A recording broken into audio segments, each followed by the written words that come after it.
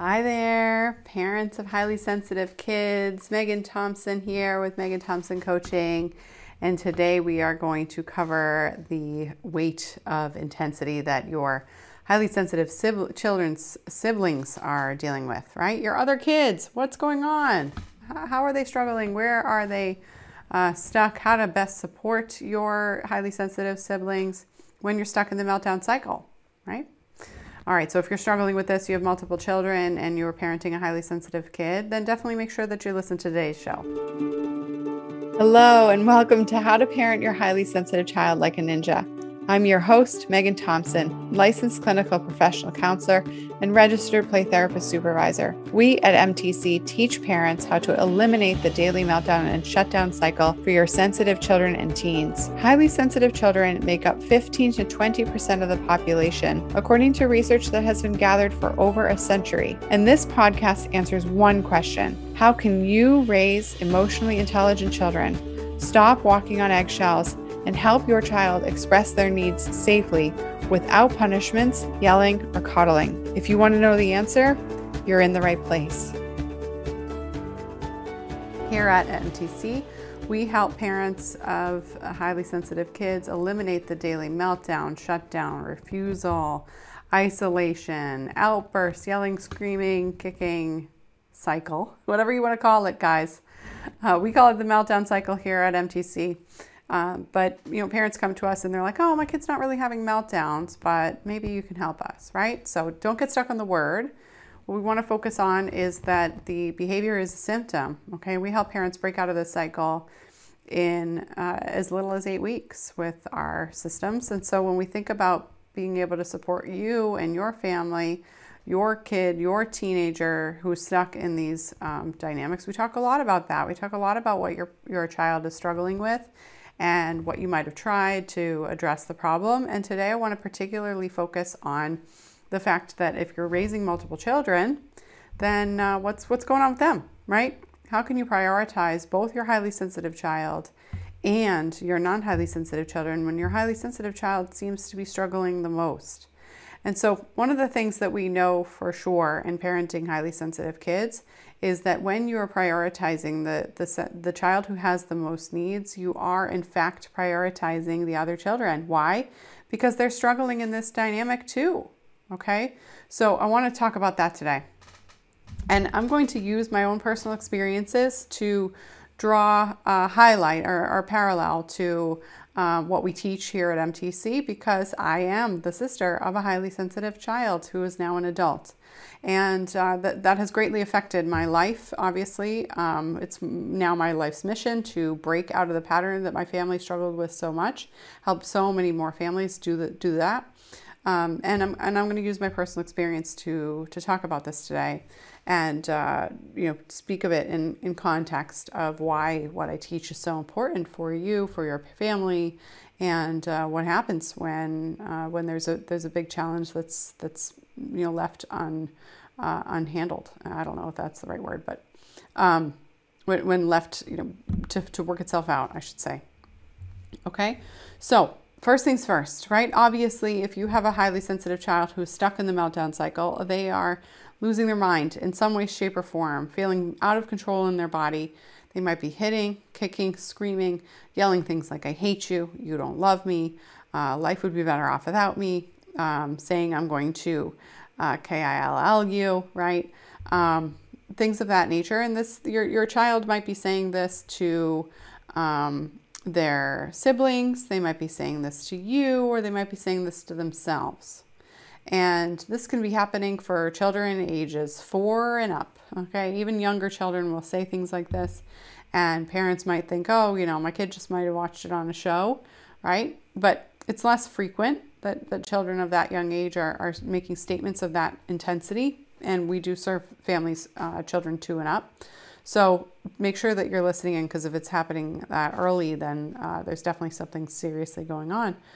And when we think about it from the other side of things, right, the other child who's witnessing this, who's struggling in the same family dynamic, we have to take a look at the piece that I'm covering right now, right? This is a family dynamic problem. The entire family is impacted by one child's behavior because that one child, the highly sensitive child, is the alarm bell, fire alarm going off in the house saying, hey, something's going on. I don't know how to manage my big emotions. What we're doing to help me learn this isn't working.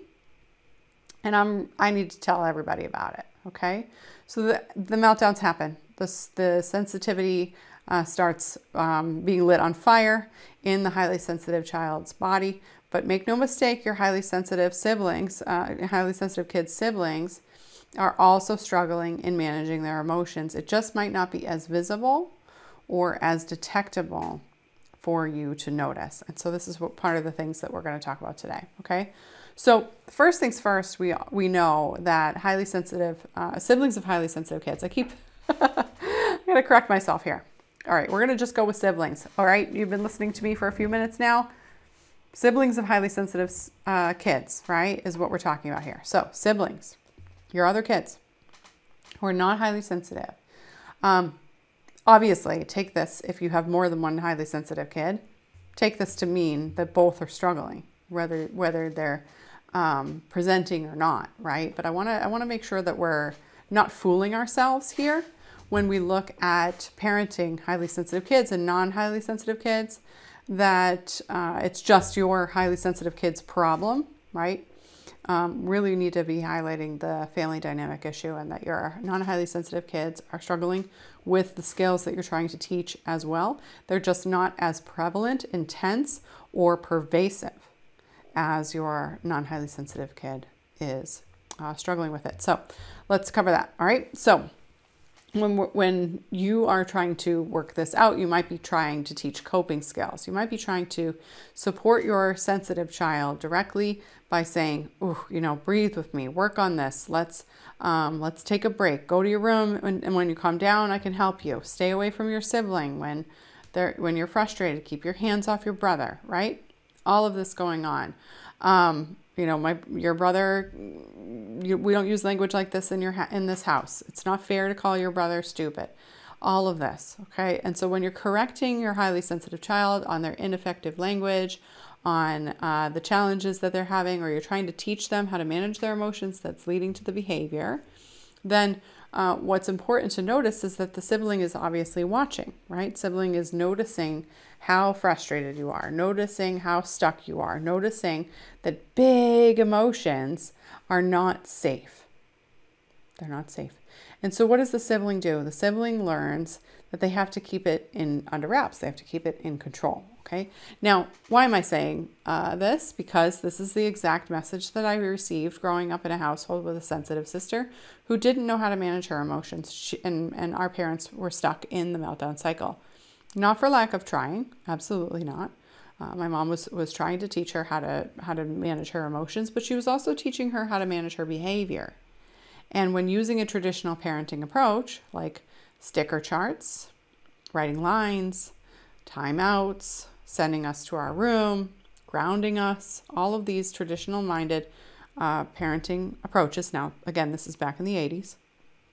It taught me that I needed to keep my stuff together, and it taught me that I needed to basically be okay because the other kid in the house is struggling more, right? So this is what happens when you treat the highly sensitive child like a child who is broken. There's something that needs to be fixed in the house, okay? No child was put on this earth to be miserable. No child was put on this earth with the assumption that there's something missing from their personality, from their struggles, right? From their display of behavior. And instead, what we need to do is grow their skills, okay? And so when we look at it from that place, then and you're trying to just fix the problem with your highly sensitive child, just teach them skills, just teach them how to manage their own emotions.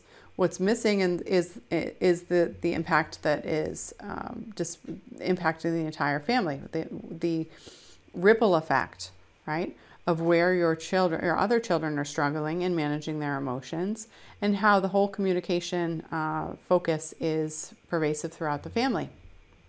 So what happens is sibling learns that big feelings are not safe, that big feelings are not okay, that we need to keep it together, and sibling learns to stuff it, okay, learns to stuff their emotions, to either become perfectionistic, or they learn that their behavior just isn't as big and isn't as necessary to handle. So there's a invalidation experience happening for the sibling. This isn't as, I don't want to bother you because obviously my siblings' big emotions are much bigger. So let me keep it together and numb myself to those emotional experiences. Now, children who are learning to stuff their emotions or to numb themselves to their emotions learn to deal with them to an extent, and then their behavior comes out in other ways. They might be yelling, they might be screaming, they might have their own angry outbursts, just not as frequent, right? And if you're exasperated dealing with the other child who's struggling more, then your patience could be really quite tight with your non-highly sensitive kids. Okay, it can be really difficult for you to maintain patience with your children who are not in the meltdown cycle, who are not stuck with demonstrating these meltdown behaviors, because you've been tired, right? You're frustrated and exhausted in supporting your other children. So when your other kiddo has needs, your non-sensitive sibling has needs, this can be really taxing. Wait a minute, I thought you had this together. Why are you behaving like your sister? Or why are you behaving younger than your age? Knock it off. Let's get it together, okay? And so it's important as a parent of a highly sensitive child and a parent of multiple children to notice, even if you're not saying those words like knock it off, get it together to your kids, your lack of energy, your exhaustion, your frustration is sending the message that you can't handle more to your other children. And this is important to notice because when you're parenting highly sensitive kid, it is, and when stuck in the meltdown cycle, it's a common symptom of the meltdown cycle to be exhausted, to feel frustrated, to feel constantly frustrated and overwhelmed and stuck, right?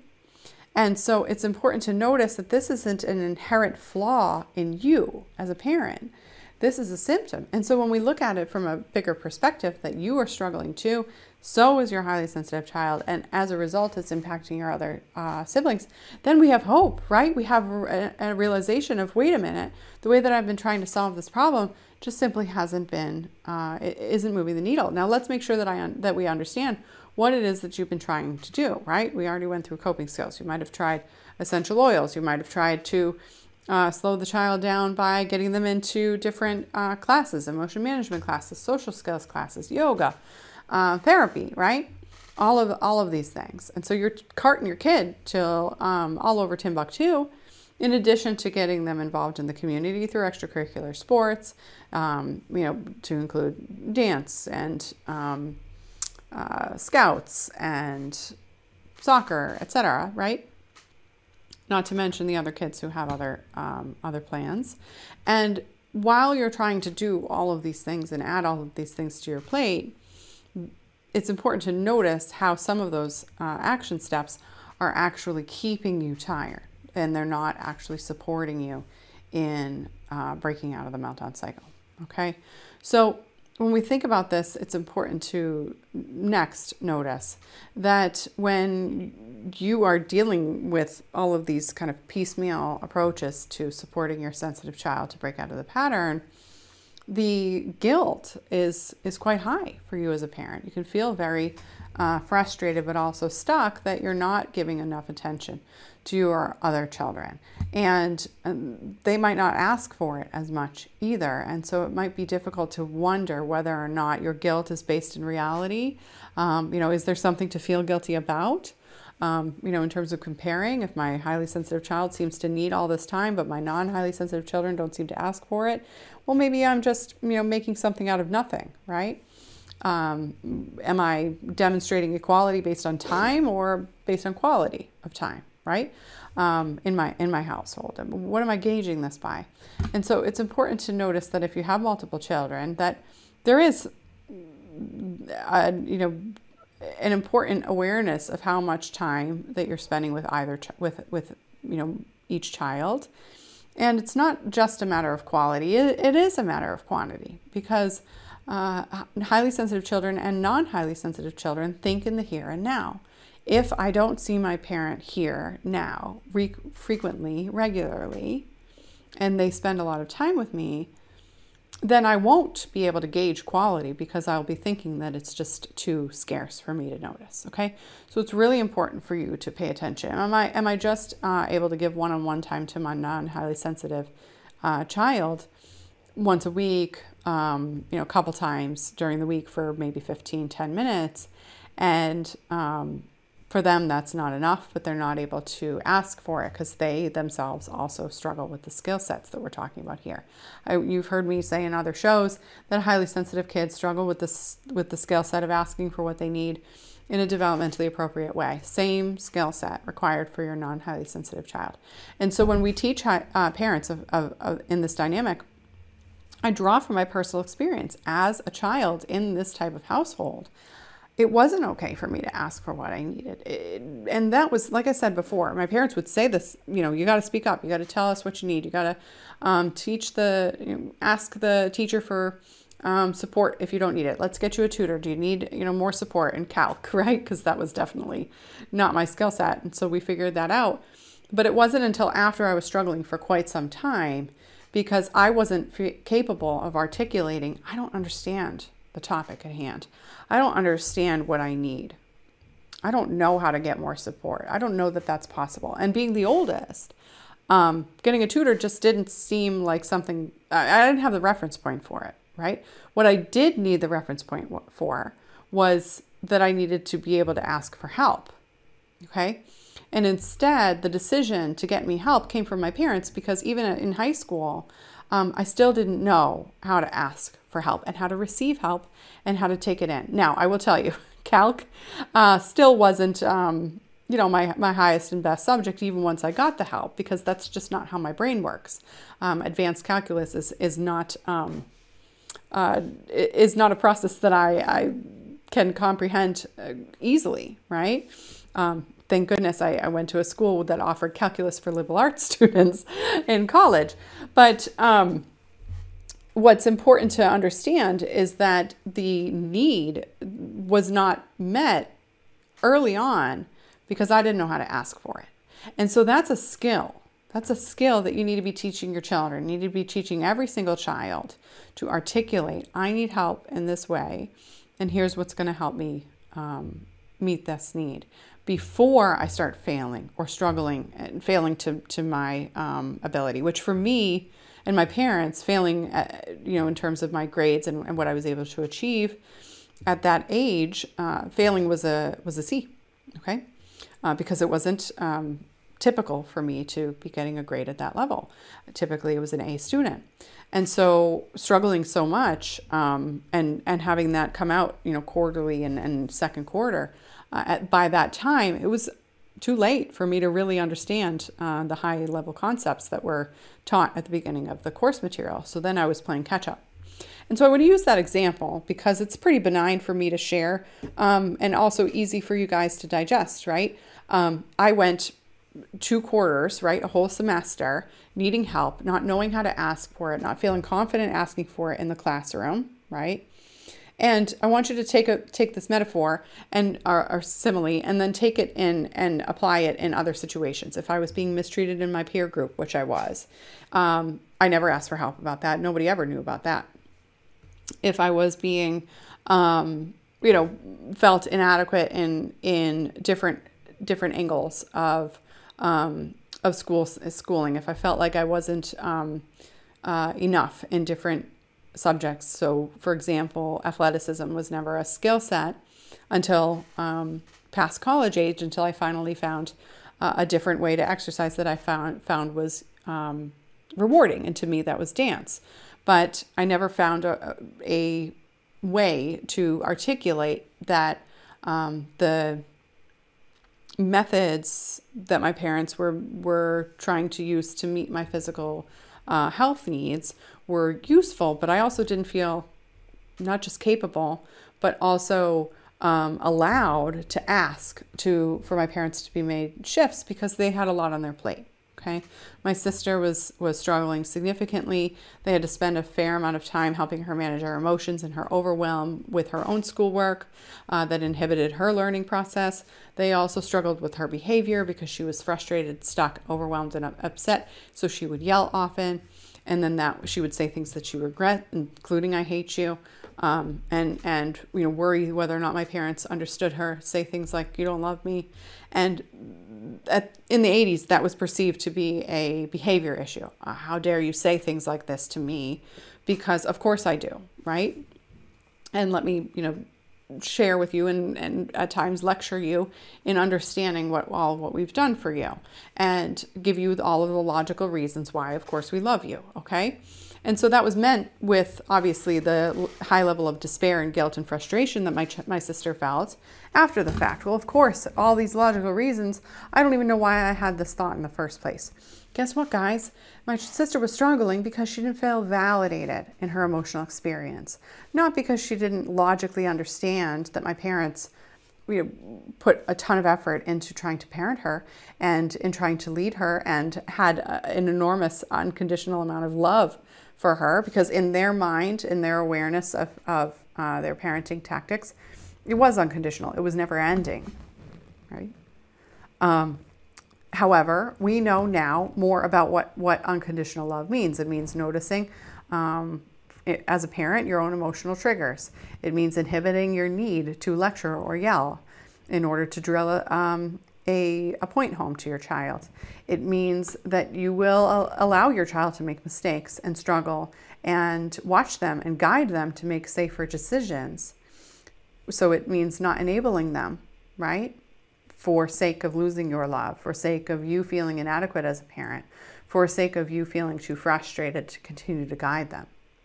And so the challenges that my parents in our generation grew up with, and they didn't even realize were part of the dynamic, we as parents now in this generation get to notice and learn about what drives our behavior, and we get to increase that awareness.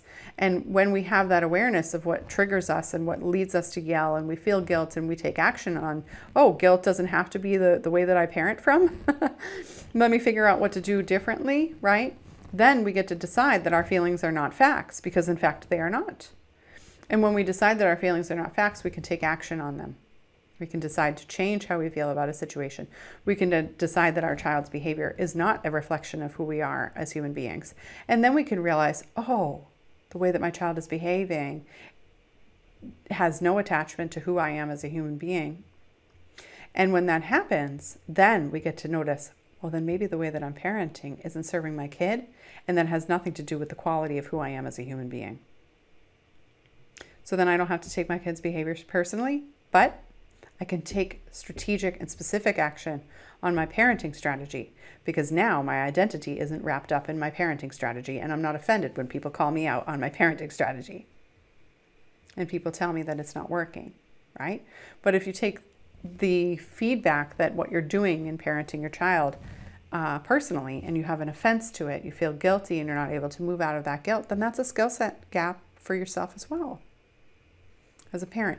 And so when we look at breaking out of this pattern, then you get to notice, stuffing feelings, taking things personally, needing to make other people happy in order to feel happy myself. These are all generational patterns and family dynamic issues that I'm teaching my children whether I like it or not, because I'm having this emotional frustration reaction to somebody who knows how to break out of this pattern, me, telling you that that your approach isn't working. Okay, so there's your invitation. Your invitation is to break out of the pattern consistently, right? And what does it take to do that?